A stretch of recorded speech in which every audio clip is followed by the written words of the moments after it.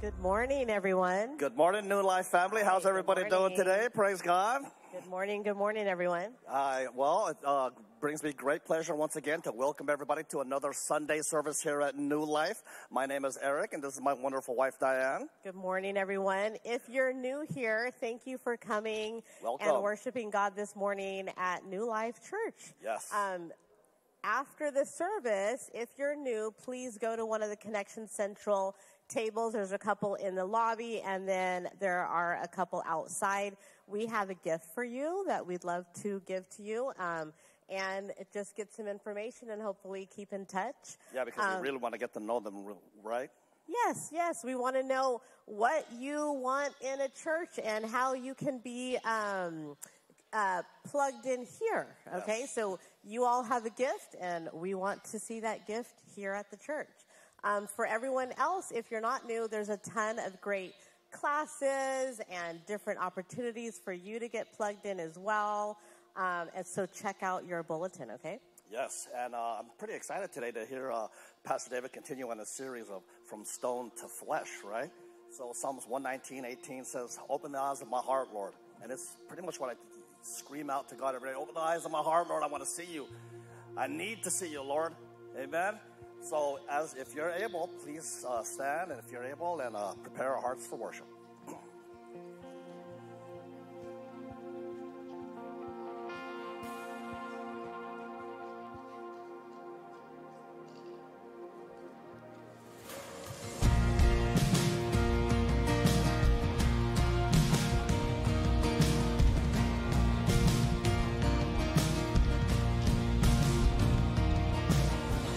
When all I see is the battle, you see my victory.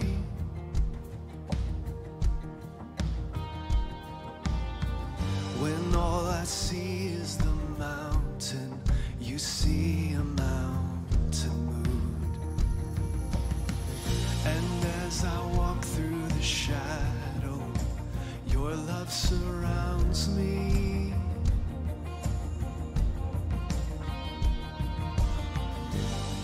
There's nothing to fear now, for I am safe with you.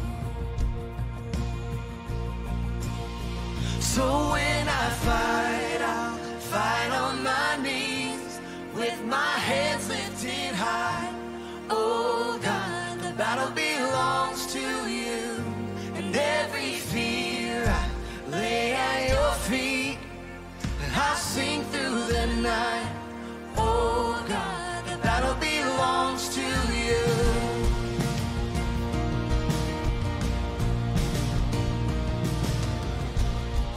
And if you are for me, who can be against me?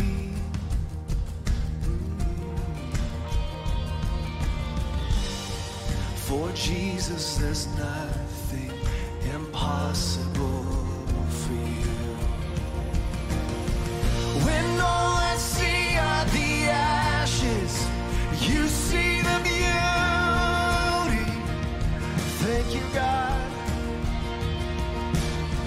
When all I see is the cross, God, you see the empty tomb.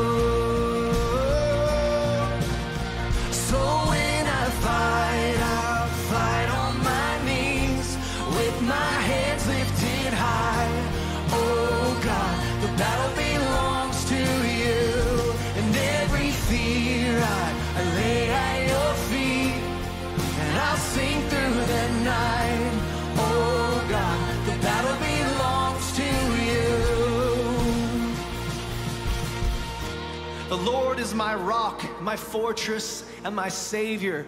My God is my rock in whom I find protection. He is my shield, the power that saves me, and my place of safety. I called on the Lord who is worthy of praise, and he saved me from my enemies. The Lord lives. Praise to my rock. May the God of my salvation be exalted.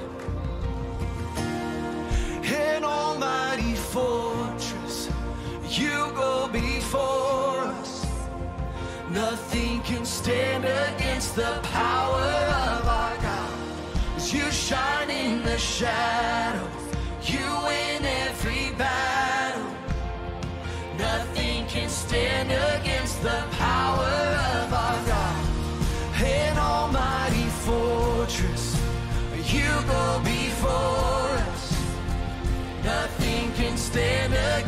the power of our God. 'Cause you shine in the shadows, you win every battle. Nothing can stand against the power of our God. So when I fight on my knees with my heads lifted high. Oh God, the battle belongs to you, and every fear I lay at your feet, and I'll sing through the night. Oh God, the battle belongs to you, and oh God, the battle belongs to you.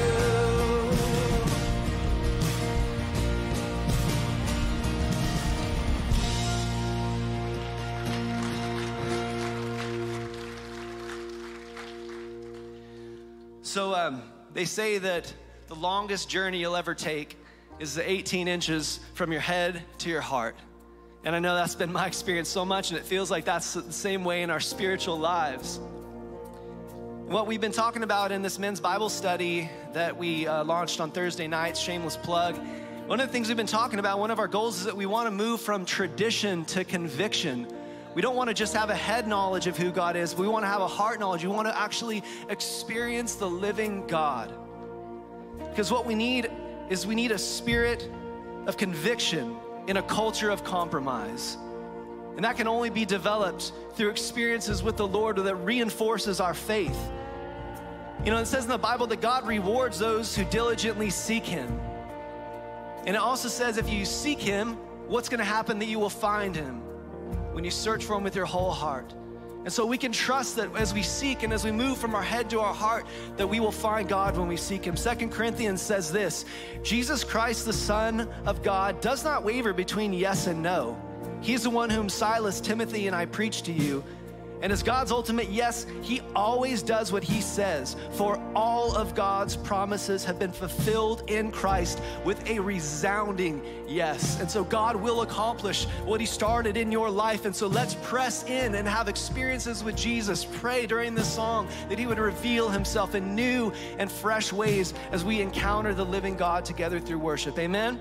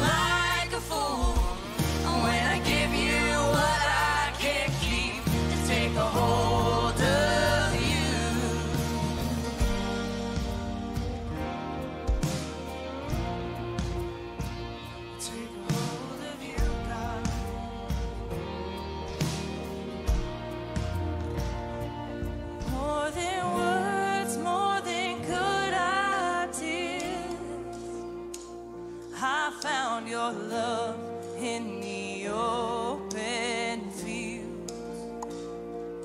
More than words, more than good ideas. I found your love in the open field. More than words, more than good ideas. I found your love in the open field.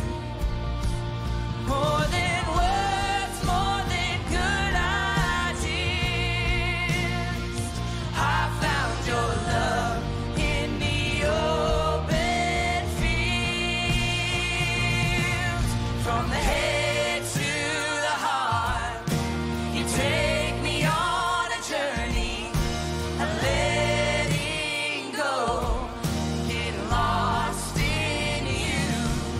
From the head to the heart, you take me on a journey of letting go, getting lost in you.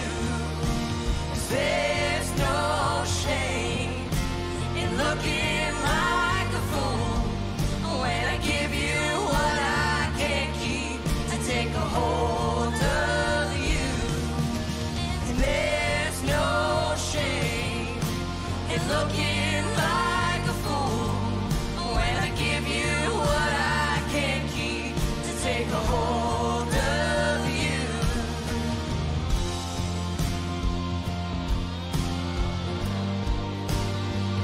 Take a hold of you, God.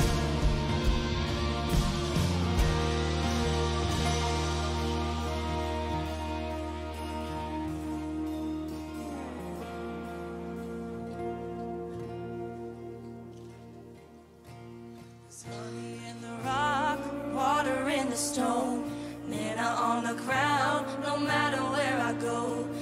I don't need to worry now that I know everything I need you've got.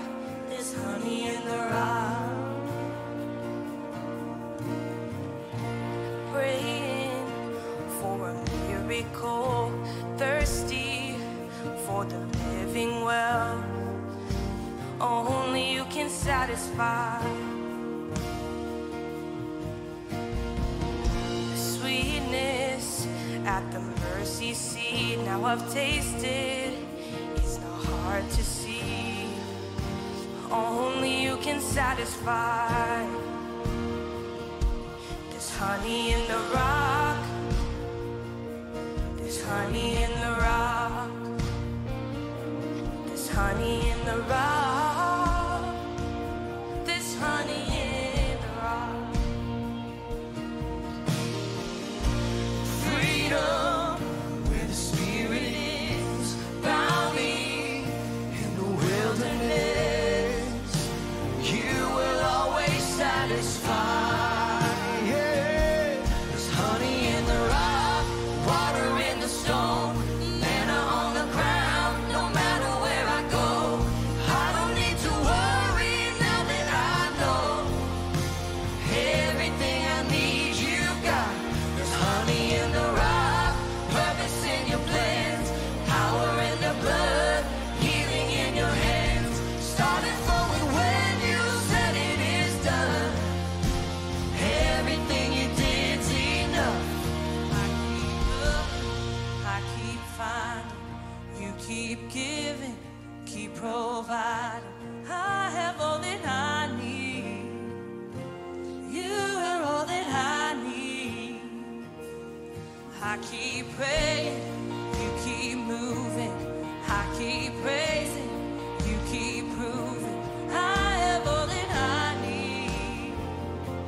You are all that I need. I keep looking, I keep finding, you keep giving, keep providing. I have all that I need. You are all that I need. I keep praying, you keep moving. I keep praising, you keep proving. I have all that I need. You are all that I need.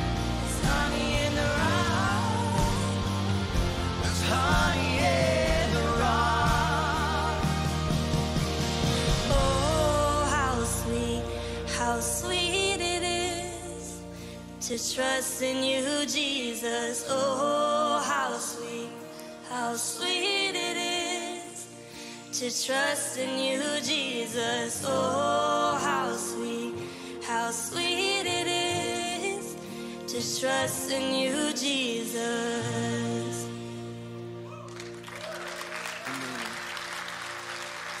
So Jesus, this morning we just submit ourselves again to the working of your Spirit, like we do every day and every Sunday as we move from the scattered community to the gathered. And there's something powerful when the people of God come together and lift up your name. There's something that changes in a room that can affect our hearts. And so, Jesus, this morning we don't want to just learn more about you. We want to fall more in love with you. We want to experience the power of a living God in and amongst his people. So Jesus, have your way and do whatever you want this morning. We need you. We cannot do it on our own. We've tried, so many of us, and failed. And so, Holy Spirit, we just give ourselves to you this morning. We pray in Jesus' name, and all God's people said, amen. Amen. You can have a seat. You know, I love that song for a lot of reasons, but maybe you didn't know that the imagery of that song comes from the Old Testament when the people of God were wandering in the wilderness.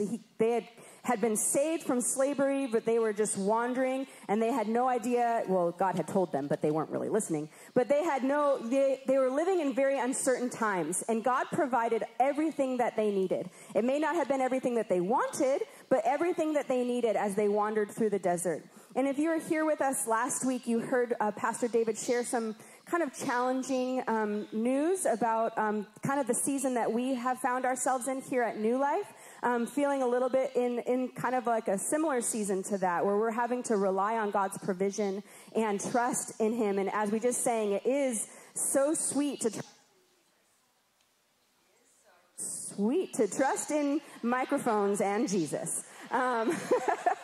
So if you were here with us last week, you heard a little bit of this challenging news of where we kind of find ourselves financially here at New Life, and how you can sort of be a part of it as well. And it really is this season of being able to look around and be able to see, you know, there is honey in the rock, and there is manna all around, and how much God has provided for us already. And I'd like to invite the ushers forward this morning. And you know, if you were here last week and you heard about this, that David shared with us that there is a 15% of people who are attending New Life who are funding or participating in 98% of the ministry here, and how much we would love for that, not just for our own sake, but for your sake, to double that number. And as I was thinking about it this week and praying about it, you know, I was thinking about how much amazing ministry is already happening, how much we are able to feed our community, how our student ministry is bursting at the seams on Wednesday night, how much revival and people's lives are being changed, and that's with us, the 15%. And so even though that was a little bit shocking to hear, like, it made me kind of excited to think about, like, if God is doing so much with what we've offered him right now, what could he do if we doubled that number? What would our schools look like? What would our families look like? What would the Central Coast look like if we even sacrificed and we gave more if more people participated in the work that God is doing? And so it made me excited to think about where God could move and how much he could do. So as the baskets get passed, I would just ask for you to just pray that God would multiply it for his glory, because he is doing so many amazing things and so much ministry is happening here. So would you just pray as it goes by that God would just multiply it for his glory, like the loaves and the fish that we learned about, and like the manna on the ground, and God, because God is our provider, and we are in a season of learning about that as a church and as individuals as well. And you know, what a great time to also talk about it too, because we are entering into this season of Lent in a couple of weeks. And if you're unfamiliar with the season of Lent, it is truly just a time to refocus the rhythms of our life, to strip away the things that maybe have taken first place in our heart, the things that maybe have been distractions in our life that maybe aren't helping us to live fully alive in Jesus. And what a great opportunity in the season of Lent to start trusting God in different areas. And maybe this area is one of them as well, with our finances, because that sometimes can be a struggle, you know. And so we always, as at New Life and the church around the world, have a tradition of starting the season of Lent with Ash Wednesday. And it is February 22nd, and we will have our Ash Wednesday service here. I hope that you'll come and be a part of it as we kick off the season of Lent. And we just enter into a season of repentance, a season of acknowledging our deep need for Jesus in our life, because it's true, we need him so much. And so we would love for you to start praying about it now. Start praying about how God might want to move in your life in the season of Lent, because I know in those times when we intentionally strip away the things that are distracting us is the times that we can hear God's voice a little bit louder. So that's what the season of Lent is about. And I look forward to seeing the way that God is going to move in and through New Life during that. We're going to be focusing in on prayer for that season, so already be praying for it, because I think God's going to move. And so if you were here with us last week, you know we started a brand new series called Stone to Flesh, and we are encouraging each one of you to try and memorize this verse in Ezekiel 36:26, and we have this video to kind of help you do that. Ezekiel 36:26. I will give you a new heart and put a new spirit in you. I will remove from you your heart of stone and give you a heart of flesh.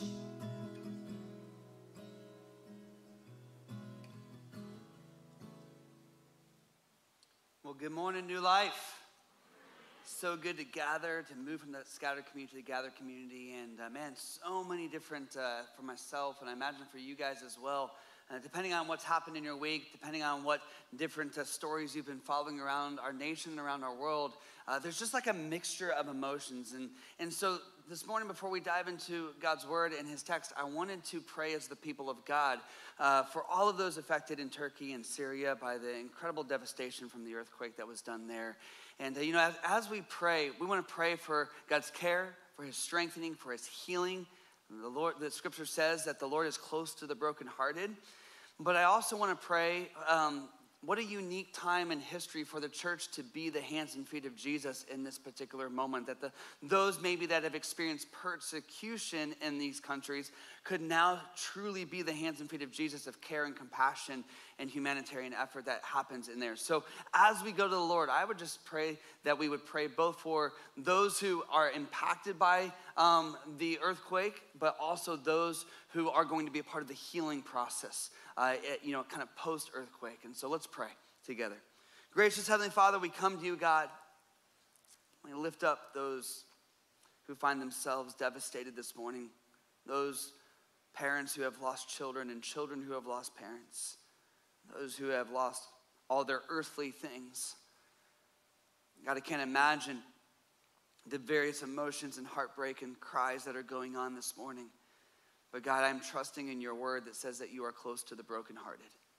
So God, may you send your spirit forth and may you cover those individuals with your care. May they sense the peace that surpasses all understanding. Might you, in a miraculous and supernatural way, allow them to experience your tangible presence in this particular moment. And God, in that I pray that somehow in the midst of the destruction that has happened, that God, you would bring about your good and your glory in this situation.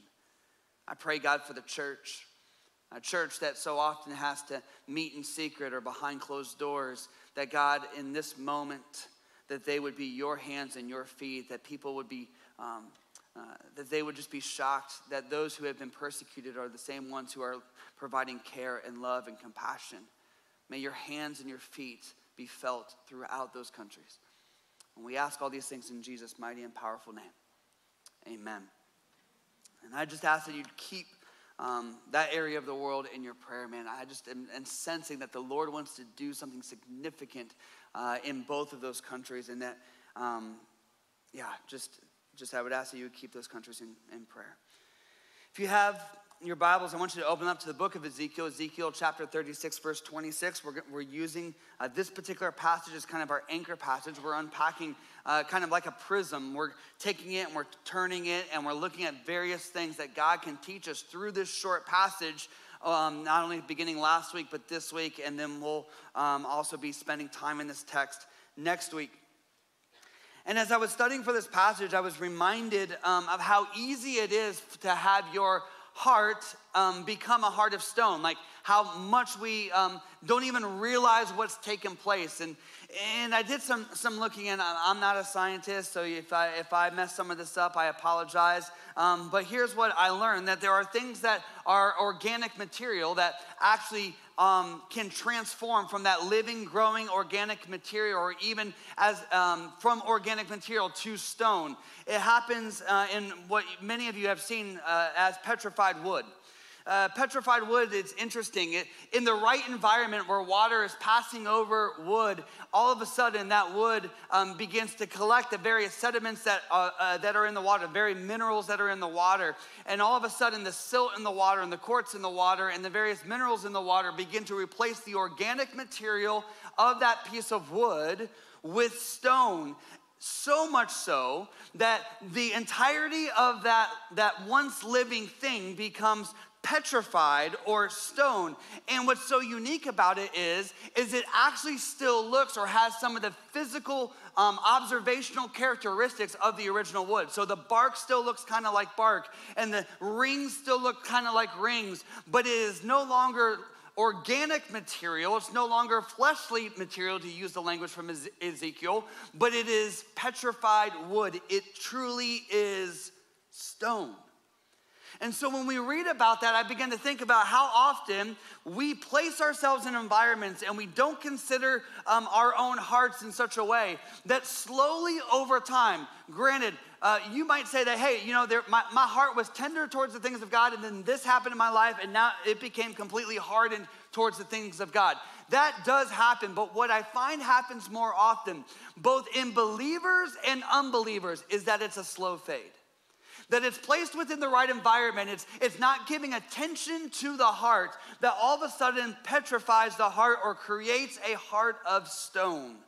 And so in Ezekiel chapter 36, verse 26, we read these words: I will give you a new heart and put a new spirit in you. I will remove from you your heart of stone and give you a heart of flesh. I want you to turn to somebody next to you or near you and say, you have a heart of stone.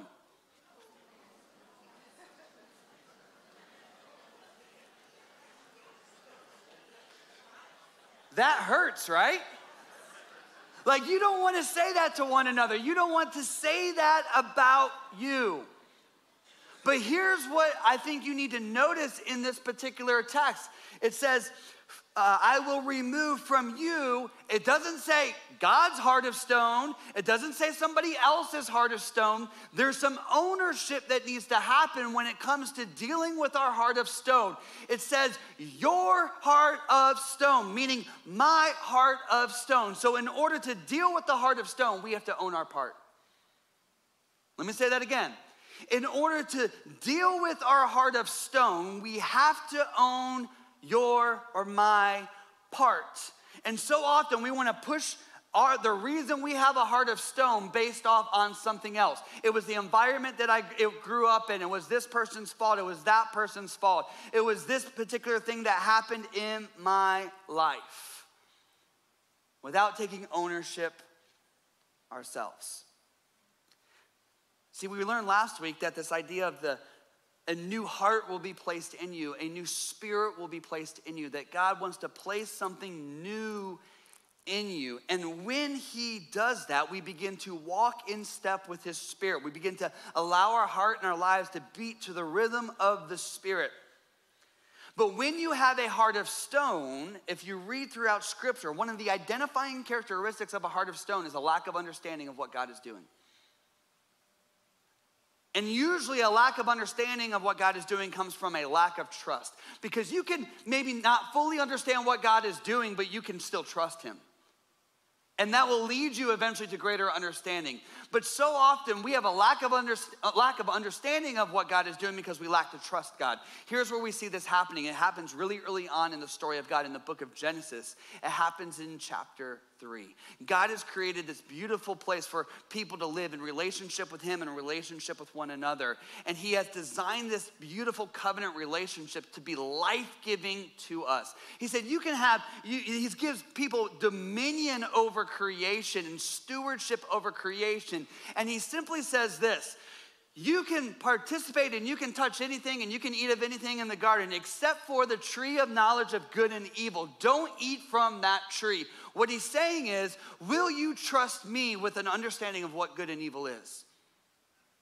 Now we learn later on in the book of Judges that when people don't trust God with what good and evil is, everybody does what is right in their own eyes, and sin and debauchery take over.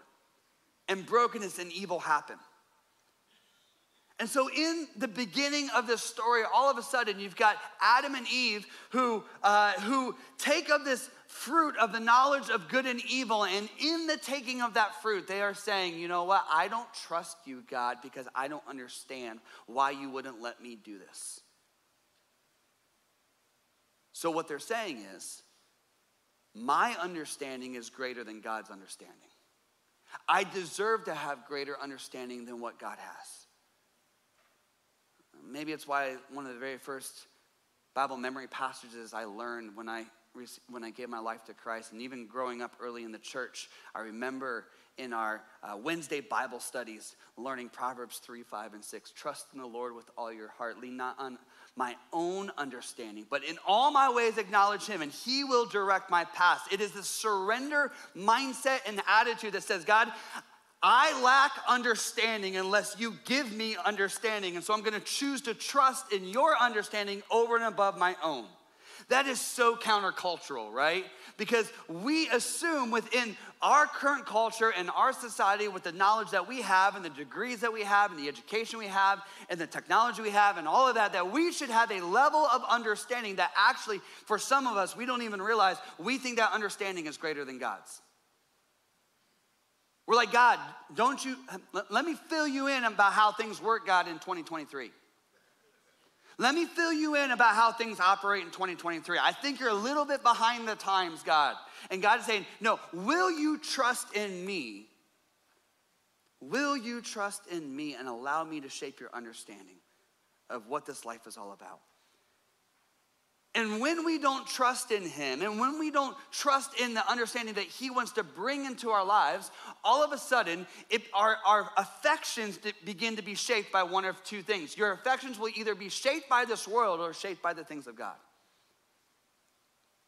Let me say that again. Your affections are either being shaped by the things of this world or being shaped by the things of God. And so it's a heart check moment for all of us this morning and to ask this particular question. You know what? What is it that my heart is being shaped by? Is it being shaped by the things of God or the things of this world? Is it being shaped by the things of flattery and selfishness and my own wants and desires and riches and fame and influencers and all of this stuff? Or is it in fear and fill in the blank for what are the things of this world? Or is it being shaped by the heart of God and his spirit, by love of God and love of others? Is it being shaped by the great commission of go into all the world, making disciples, baptizing them in the name of the Father, Son, and Holy Spirit, and teaching them to obey my commands? Is it being shaped by the rhythm of the Spirit that I may walk in step with the Spirit? Is my heart slowly becoming more petrified or like stone, or is my heart becoming more like flesh? Are there areas of my life that I have allowed to be petrified? And other areas where I point to and say, but look how good this fleshly area is over here. When I say fleshly in this context, it's good. Not like Paul's using it, right? A heart of flesh, a heart that is tender towards God. So I know some of you, as we begin talking about sin and rebellion today, you're going to be like, man, why does everybody guilt me? You know what? That is a wrong way to understand repentance, confession, repentance, and sin. Confession, repentance, and sin is designed to bring you to greater freedom.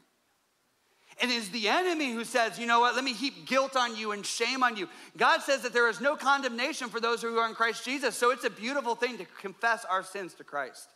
It's a beautiful thing to experience freedom from Christ. There's a theologian, Barbara Brown Taylor, and she says this: if we remove sin language from our conversation, we diminish salvation language. If we remove sin language from our conversation, all of a sudden we neuter the gospel. Folks, we need to ask ourselves some really difficult questions when we begin pursuing the heart of God, when we desire to lean in to the heart of flesh that God wants to place within us, how does my heart get hardened? How do I harden my heart? How does that take place? Well, there's two areas that we're going to focus in on that we see consistently throughout Scripture. The first one is this: sin and rebellion against God. Sin and rebellion against God. And one of the areas that we don't like to think about often when it comes to this idea of sin and rebellion is the environment of sin that we place ourselves in. Now, we know that this world has a level of sinfulness that we cannot escape. We interact with people. We live in this world, but we are not of this world, and so we recognize that. But the environment matters, just like what petrified that piece of wood was its environment. It was the water rushing over. It was the sediments that were replacing the organic material with the stone material until it looked like it should be living, but it wasn't. Church, what are the environments that you find yourself in? And if you took inventory of the environments where you find yourself, would you find yourself more often in environments that are breathing fresh life into you, increasing the rhythm that your heart beats towards the Spirit? Or are you finding yourselves in environments that are washing over you and replacing that heart of flesh with a heart of stone? That are calcifying your heart, that are finding yourself leaning into this idea of a heart of stone. What environment do you find yourself in? Who are the people that are surrounding you? What does your home life look like? Now, again, I want to pause here for a moment because I grew up in legalism. I know all about legalism. I went to church so many times during the week. I was there on Sunday mornings and Sunday nights and Wednesday nights and anytime the church doors were open, and the environment.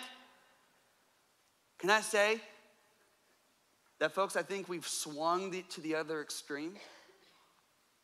So like all of a sudden it's like, oh no, we don't want to be legalistic, so I'm only going to church. Church average 1.4 times a month.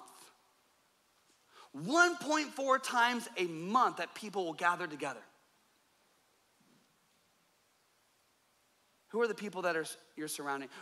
What are the moments throughout your day, not even just as we gather as the body of Christ, what are the moments throughout your day where you are in God's word and spending time intentionally? You're always in God's presence, I get that, but what about the intentional times where God is shaping your heart towards him?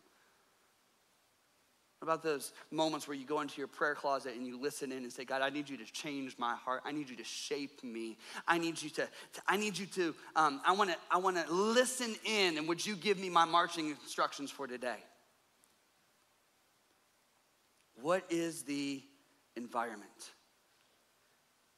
Because the amount of time you stay in an environment will have repercussions on the shape of your heart. Some of us are spending more time in environments telling us about the news of the day and how bad this world is and all these types of things and how this person and this group and that group and all kinds of stuff than we are in the Word of God, being shaped by the environment that God has for us. And then, here's what we do. We become spiritual hoarders, where everything looks kind of nice on the outside, but if you open up that garage, it is packed full of junk. You find ourselves like going, hey, the house, do you know, if you've ever watched that show, Hoarders, they don't want anybody walking into their home, right? Because they're embarrassed.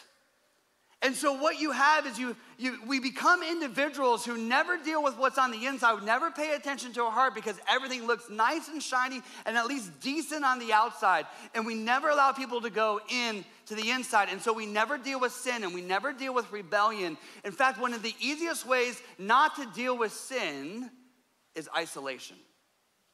If you ever talk to somebody who is going down the road of sin, if you ever talk to somebody who's starting to operate in their own understanding rather than God's understanding, they will surround themselves with other people who are also living in sin, who will tell them what they want to hear. I've seen it 100 times. They isolate themselves and listen in to whoever they want to. God said, no, I have called you. I have called you to repentance. I have called you. There's a way to deal with your sin. And it's beautiful and it's awesome and it's awe-inspiring because it's not a God who holds you in his angry hands. It is a God who holds you and says, let me redeem, let me restore, let me renew you. Now, some of you are sitting here going, I don't have any big sins. Like if we went through the Bible and you like I haven't murdered anybody. I haven't done that sin or that sin or that sin. I'm doing pretty good.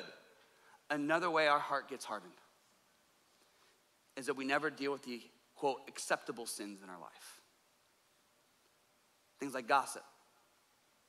Sins like pride. Things like my selfishness. Things like my sharp tongue. Things like my inability to control my temper or fill in the blank. And some of us grow up and we're going, hey, but that's just my personality. I'm a direct person. I can't help how they take it.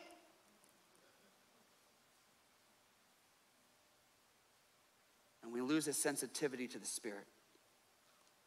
And I think one of the reasons why we lose this sensitivity is specifically when it comes to what we deem as acceptable sins, is that when we receive the grace of God and it's beautiful and it's awesome, we understand that Jesus loves us, right?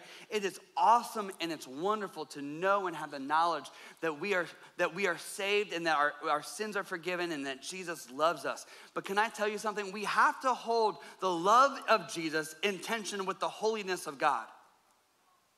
We have to hold the love of Jesus in tension with the holiness of God, because that's what Scripture does. It holds the love of Jesus for us in tension with the holiness of God. And Pastor Philip talked to this a couple of weeks ago when he says we have to hold in tension the love of Jesus and the fear of God. And when I'm talking about fear, I'm not talking about he's going to squash us. I'm talking about this idea that he is a holy God, and when I encounter a holy God, I recognize how unholy I am. When I step into the presence of a holy God and he begins to reveal more of himself to us, I realize how far from him I actually am. And so one of the areas where this transformation begins to happen is that we store up God's word within our heart that we might not sin against him. And we find any way possible not to have to deal with our sin.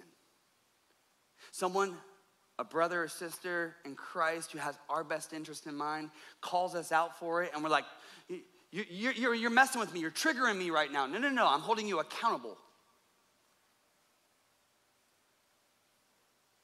We talk about conviction, and we're like, no, I don't want conviction. Do you know what one of the worst places you can be? When you stop being convicted by the Holy Spirit. When you stop having a sensitivity to the Holy Spirit, when you think you're just walking through life and everything is just good, I want to have a sensitivity to the voice of the Holy Spirit, so that if there is an area of my life that God wants to do something in, if there's an area of my life that God wants me to surrender, if there's something that God wants to do, I want a sensitivity to the Holy Spirit so that I hear his voice speaking to me about that area. I don't want any areas that I deem to be acceptable sins. We also twist God's word to try to justify it. We actually see this happening in the book of Genesis chapter 3 when Eve is tempted by the serpent, and all of a sudden she looks at the serpent and says, God said that we can't eat of this fruit and that we can't even touch it. If you go back and you read previously, he never said that they couldn't touch it. He said not to eat from it. How often do we do that? We try to make God's law impossible, or God's calling on our lives impossible, so that it justifies what we already want to do.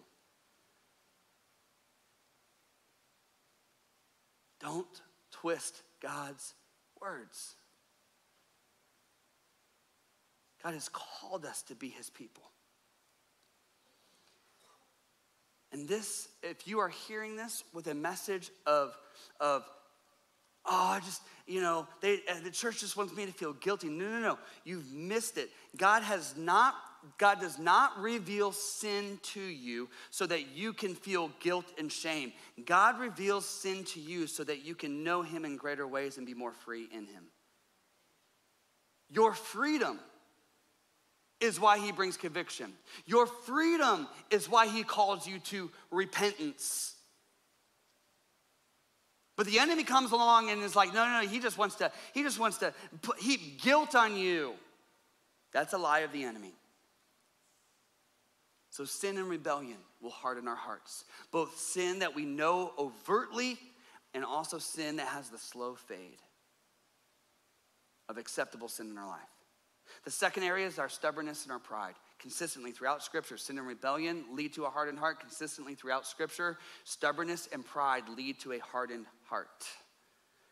And three manifestations that I want to focus in on when it comes to stubbornness and pride. First one is this, that we would become self-righteous. One of the areas that we can become stubborn or prideful is, hey, look how much better, I know I've got acceptable sins that I'm still dealing with or I haven't dealt with, but look how worse their sin is over there. Their sin is much, much worse than what mine is. And when we start comparing and we start looking at ourselves and we pump ourselves up for how great we are doing and how awful somebody else is. Isaiah chapter 66 verse 2 says this, God's looking to those who have a humble spirit and tremble at his word. He's looking for individuals that would have a humble spirit and say, God, would you reveal to me, are there areas of my life that I haven't yet surrendered? Are there areas of my life that you're still cleaning out? Are there areas of my life that you want me to have greater surrender? And that when we don't walk in those and we hear his word, that we would tremble at his word if there's an area of our life that's not yet surrendered to him. And we know that God wants to clean, to renew us. Second manifestation of pride and stubbornness. Look what I can accomplish. Look how good I am. Look what I've done for God. Look at when I show up at church. Look when I do this. Look when I do that. Do you know what? I know some of you husbands are just like me. When my wife comes home from a day at work and I've been at the house all day long, or she'll come back. She's at a funeral right now for a family member. When she comes home, guess what I'm going to likely do? I'll meet her at the door and maybe exchange a couple of words. And I'm like, guess what I got done for us this week? And I've got a list of things. I did this, and I did this, and I did this, I did this, I did this. And I'm like, give me my trophy now. And sometimes we do the same things with God. I do this, I do this, I do this, I do this. God, don't you see what I do for you? And we forget, apart from me, apart from God, apart from Christ, we can do nothing. Absolutely nothing. Or the third area, I can do it myself. I can do it myself. You ever heard a 2-year-old?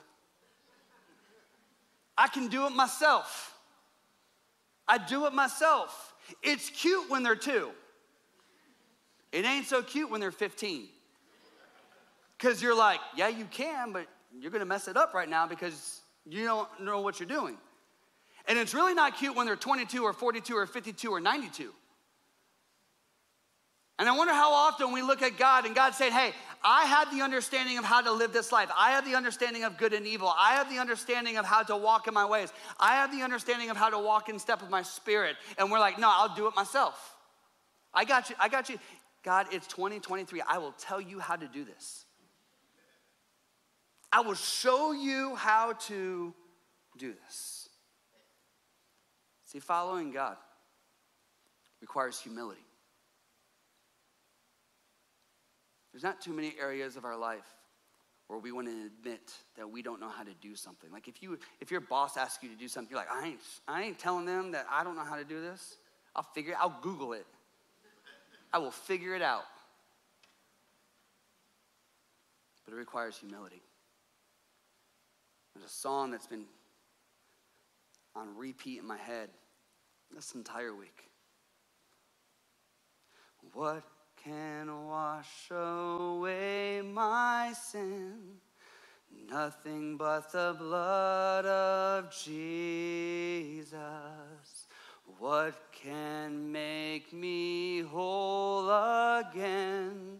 Nothing but the blood of Jesus.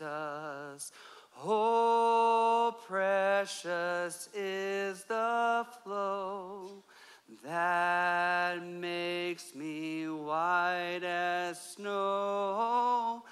What other fount I know? Nothing but the blood of Jesus. I'm thinking about that and I'm going, God, how often do I say, oh, but God, there's this fount over here.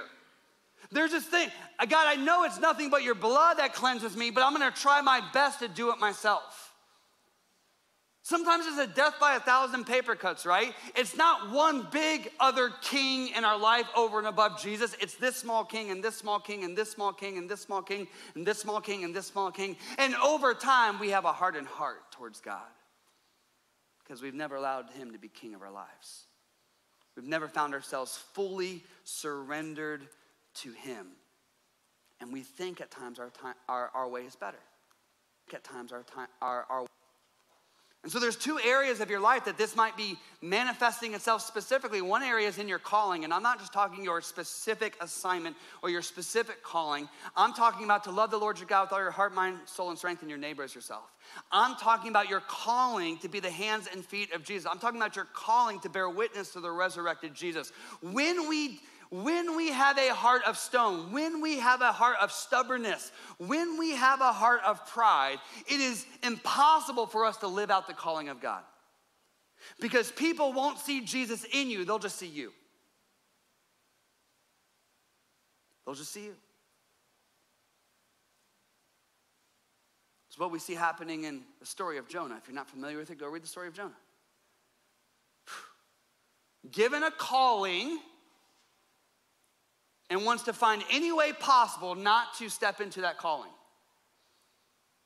His heart is hardened towards what God is calling him to do. Why? Because Jonah's like, my way is better. Do you know what those Ninevites did? Do you know what those people did? It's like we prayed earlier in Turkey and Syria. You know how easy it would be for the church, the underground church in Syria and Turkey to say, do you know how they've treated us? And God's saying, love your enemies. Pray for those who persecute you. Be the hands and feet of Jesus, because there's something that can happen when the heart of God is revealed for people who are far from him. About you, I hate being wrong. I hate being wrong.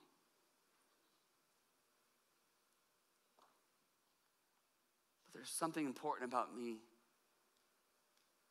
confessing before God, I was wrong.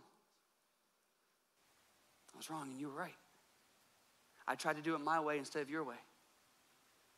God, you've been trying to correct me in this area, and I have been justifying this behavior. God, you've been trying to correct me in this area, and I have been trying to fix it myself. God, you have been correcting me in this area, and I've been trying to ignore it. I've been trying to close that door. It's like the junk drawer in your house. Just forget about it. Just pretend it doesn't exist, that it's not as messy as it actually is. It's the rich young ruler story. Rich young ruler comes to Jesus, says, Jesus, I've done all these things. She says, sell your possessions. Give everything you have to the poor and then come and follow me. It says he walks away sad. Correction that leads to sadness means that we have an issue with our pride and our stubbornness. Correction actually should lead to greater life. Because when we're corrected, that means that we're on a pathway towards death and destruction. And if God saves you from death and destruction, you should be jumping for joy that he corrected you. And so here's what I've been thinking about this week. I was in this text as I was seeking the Lord, as I found myself in the presence of God. Church, I was reminded of the beauty and the wonder and the awe of what happens when we confess our sins to God. We repent and we draw closer to him. And part of, I think, why I was led even down this road even more is, if you're not aware, in Wilmore, Kentucky, I've been following, and some of you may have been following as well, that there was a movement of God's Spirit that had broken out on Wednesday of this past week. And what's so interesting about what happened was that it was a normal chapel service at Asbury University, just a normal weekly chapel service. And all of a sudden, the Holy Spirit came upon individuals and called them to confess and repent. And all of a sudden, when they confessed and repented, it created space for the Holy Spirit to move in greater ways. See, some of us have stopgaps. Some of us have put a lid on our marriages, put a lid on what God's calling us to do, put a lid on our spiritual life because we won't confess and repent and create space for more of what God wants to do. Think about this for a moment. Are you willing to allow God to actually do the deep cleaning of your life? Are you willing to allow God to actually do the deep cleansing? I'm not talking about pick up. I have this argument with my kids all the time. There's a difference between picking up the house and cleaning the house. And sometimes they do a pretty good job, but sometimes I have to remind them of what a clean bathroom looks like. Like when you clean the bathroom, you have to lift up those little caps that are on the toilet seat, and you gotta wipe underneath there because there's all kinds of junk that gets underneath there. And you gotta wipe along the corners of and the baseboards because there's all kinds of nasty stuff that gets along there. And you actually have to wipe out the crusted toothpaste that's been in there for 3 weeks. See, we want to let God clean up the outside in a couple of our rooms. But if you want to see God's movement in your life and in your family and in your marriage and in your calling, we have to be open to say, God, search my heart, oh God. Search my heart. Do a deep clean. Do a deep cleansing. There are areas of my life that I have deemed acceptable sin, and I have held on those for years. God, would you do something? God, there's an area of my life. He might actually, here's the thing, he might actually change what you are watching right now. Would you allow him? He might actually change, young people, what you're listening to right now. Would you allow him? He might change the voices of influence in your life. Would you allow him? I'm not gonna sit here and say, you shouldn't do this, and you shouldn't do this, and you shouldn't do this. Here's what I'm gonna say. Go before the Lord and allow the Holy Spirit to go through the nooks and crannies of your life, and whatever he reveals to you and says, let go of, let go of. Whatever he convicts you of, would you surrender to him? Whatever he reveals to you that is not of him, would you surrender it so he can give you more of him? That's his heart's desire. And quite honestly, when we think about this idea of revival, and this is what I was reminded of this week, when we think about this idea of revival, we're not talking about people like just raising their hands and doing the dance and all this kind of stuff. We're talking about people on their faces confessing, God, I have sinned against you. Because when you are in the presence of God, it leads you to repentance. It's what we actually see happening in the book of Isaiah chapter 6. This is what happens. The presence and the glory of God fill the place, right? What's his first response? It's not raised hands. It's not dancing. It's not any emotional thing. It's, woe is me, I am a man of unclean lips. Because he has encountered a holy God. And he recognizes his need for that holy God to cleanse him. To deal with the sin, not only in his life, but the sin and the lives of the Israelites at that particular moment. It is so easy of us to point at the world and say, look how awful the world is. God, we need revival so you can fix the world. And miss the fact that revival won't begin until we say, God, I'm drawing a circle around me. God, I confess that I've allowed acceptable sin to happen in my life. I confess, God, there's areas that I've held on to for so long.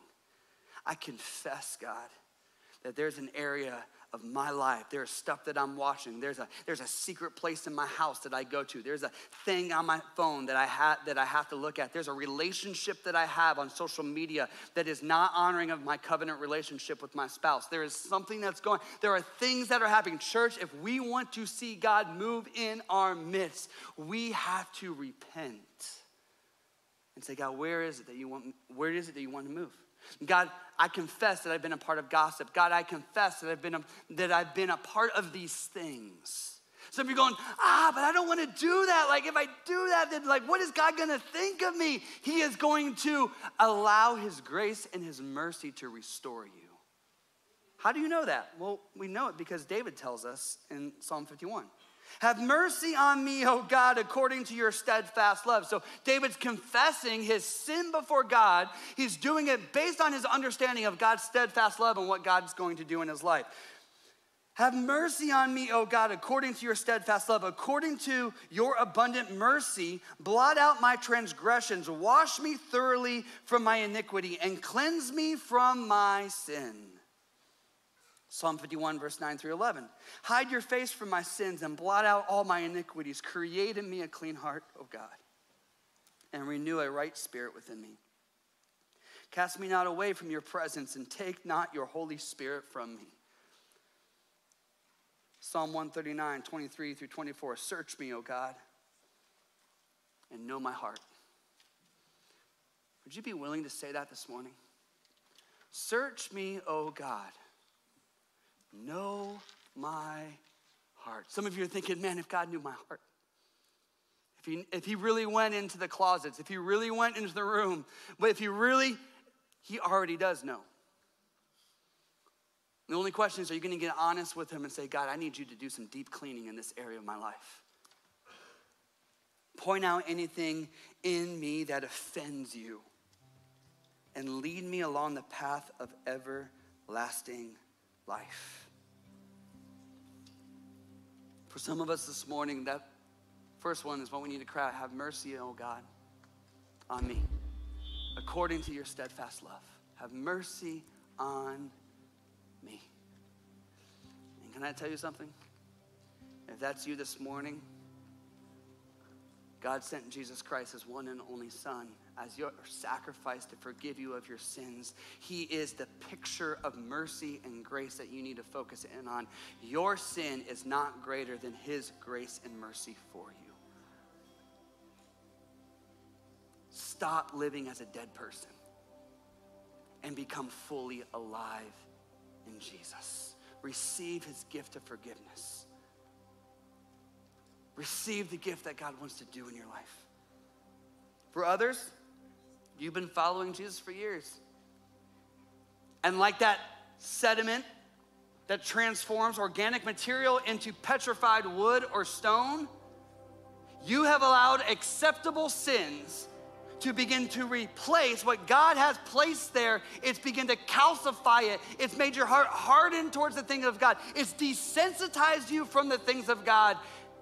And he's saying, would you be willing today to say, search my heart, oh God? Find anything offensive in me. Any attitude that's offensive.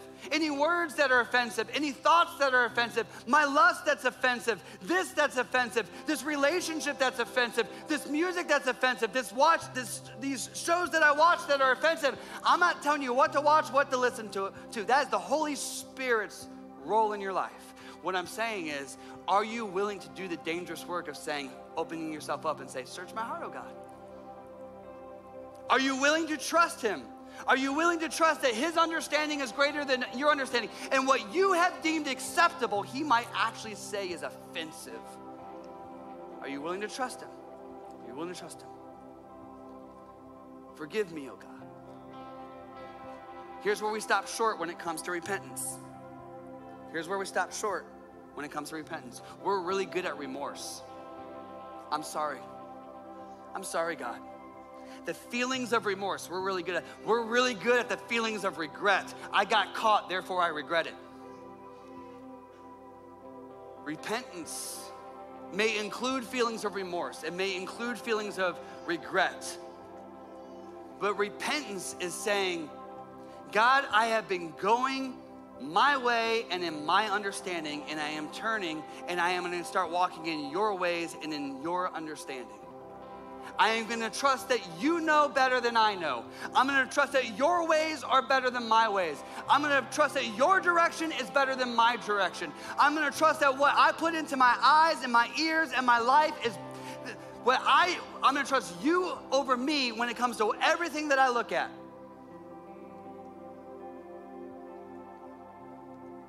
And what if you trusted him with that stuff? And you discovered, rather than feeling less alive, you felt the dry, calcified, petrified areas of you get new breath in them. Come back to life, to be rejuvenated and resurrected like you never thought was possible.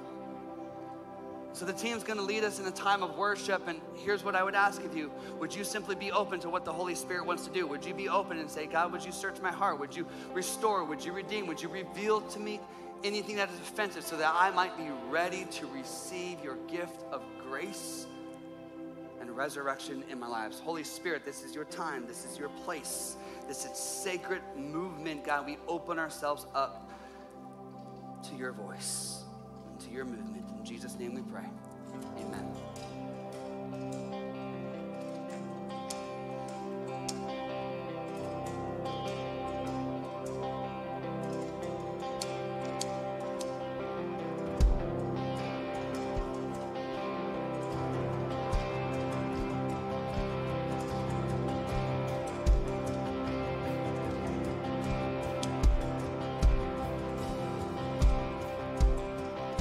Saturday was silent, surely it was through. Since when has impossible ever stopped you?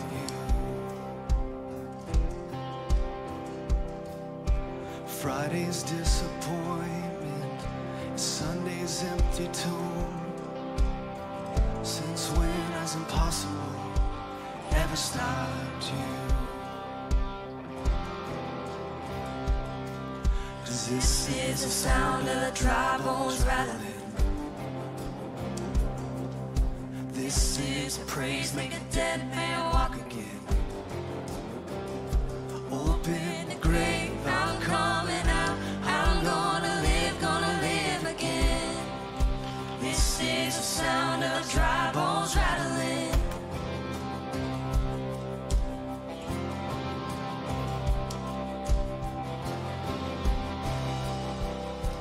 Pentecostal fire, stirring something new. You're not gonna run out of miracles anytime soon.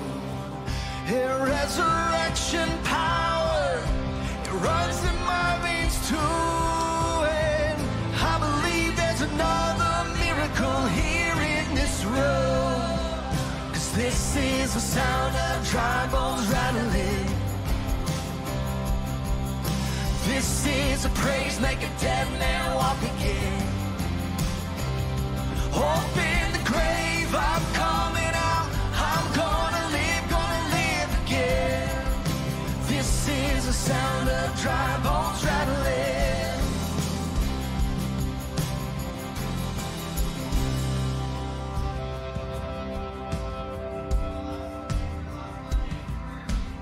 This particular passage or text to read over us this morning.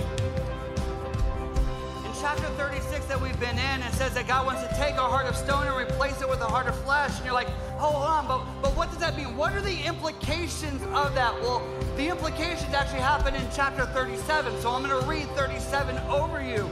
And if you are someone who says, all right, God, I am open, would you search my heart? If you are someone who is saying, God, I want you to deal with this particular area of sin. I want you to deal with this particular area that you're convicting me on. I just want you to hold your hands out and receive this word as a reminder of what God wants to do in your life.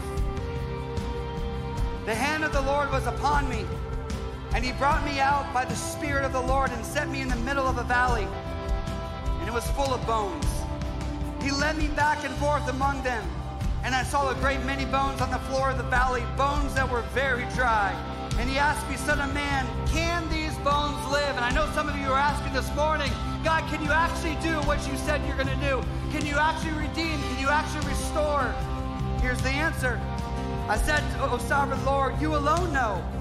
Then he said to me, prophesy to these bones and say to them, dry bones, hear the word of the Lord.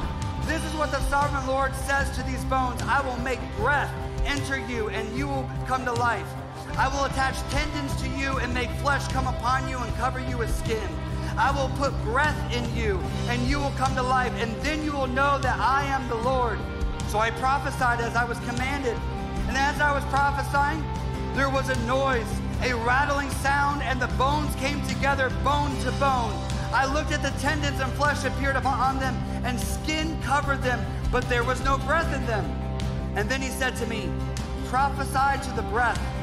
Prophesy, son of man, and say to it, this is what the sovereign Lord says. Come from the four winds, O breath, and breathe into these slain, that they may live. So I prophesied as he commanded me, and breath entered them. They came to life and stood up on their feet. It was a vast army. And then he said to me, Son of man, these bones are the whole house of Israel. They say, our bones are dried up and our hope is gone, that we are cut off. Church, there's a whole lot of people looking at the church saying that your bones are dried up, that your hope is gone, and that you've been cut off. Therefore, prophesy and say to them, this is what the sovereign Lord says, O my people, I'm gonna open up your graves and bring you up from them. I will bring you back to the land of Israel, and then you, my people, will know that I am the Lord. When I open your graves and bring them up from you, I will put my spirit in you, and you will live, and I will settle you in your own land. Then you will know that I, the Lord, have spoken, that I, the Lord, has done it. Can I get an amen? And so as we continue to worship God, would you hear our cry? Would you resurrect our dry bones? Would you breathe fresh wind and fresh fire into us, that we might bear witness and glory to your name? Hallelujah.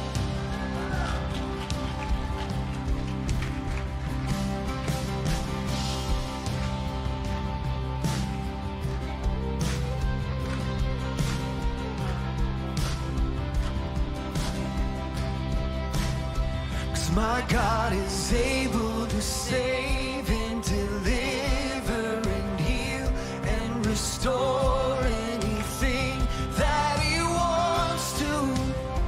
Just ask the man who was thrown on the bones of Elijah if there's anything that he can't do. Just ask the stone that was rolled at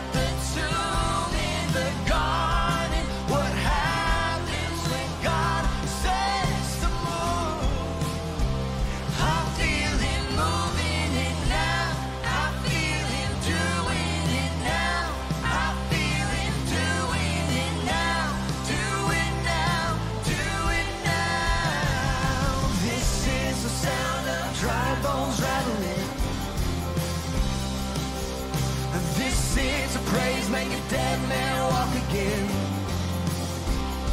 Open the grave, I'm coming out. I'm gonna live again. Open the grave, I'm coming out. I'm gonna live again. Said open the grave, I'm coming out. I'm gonna live again. 'Cause this is the sound of dry bones rattling.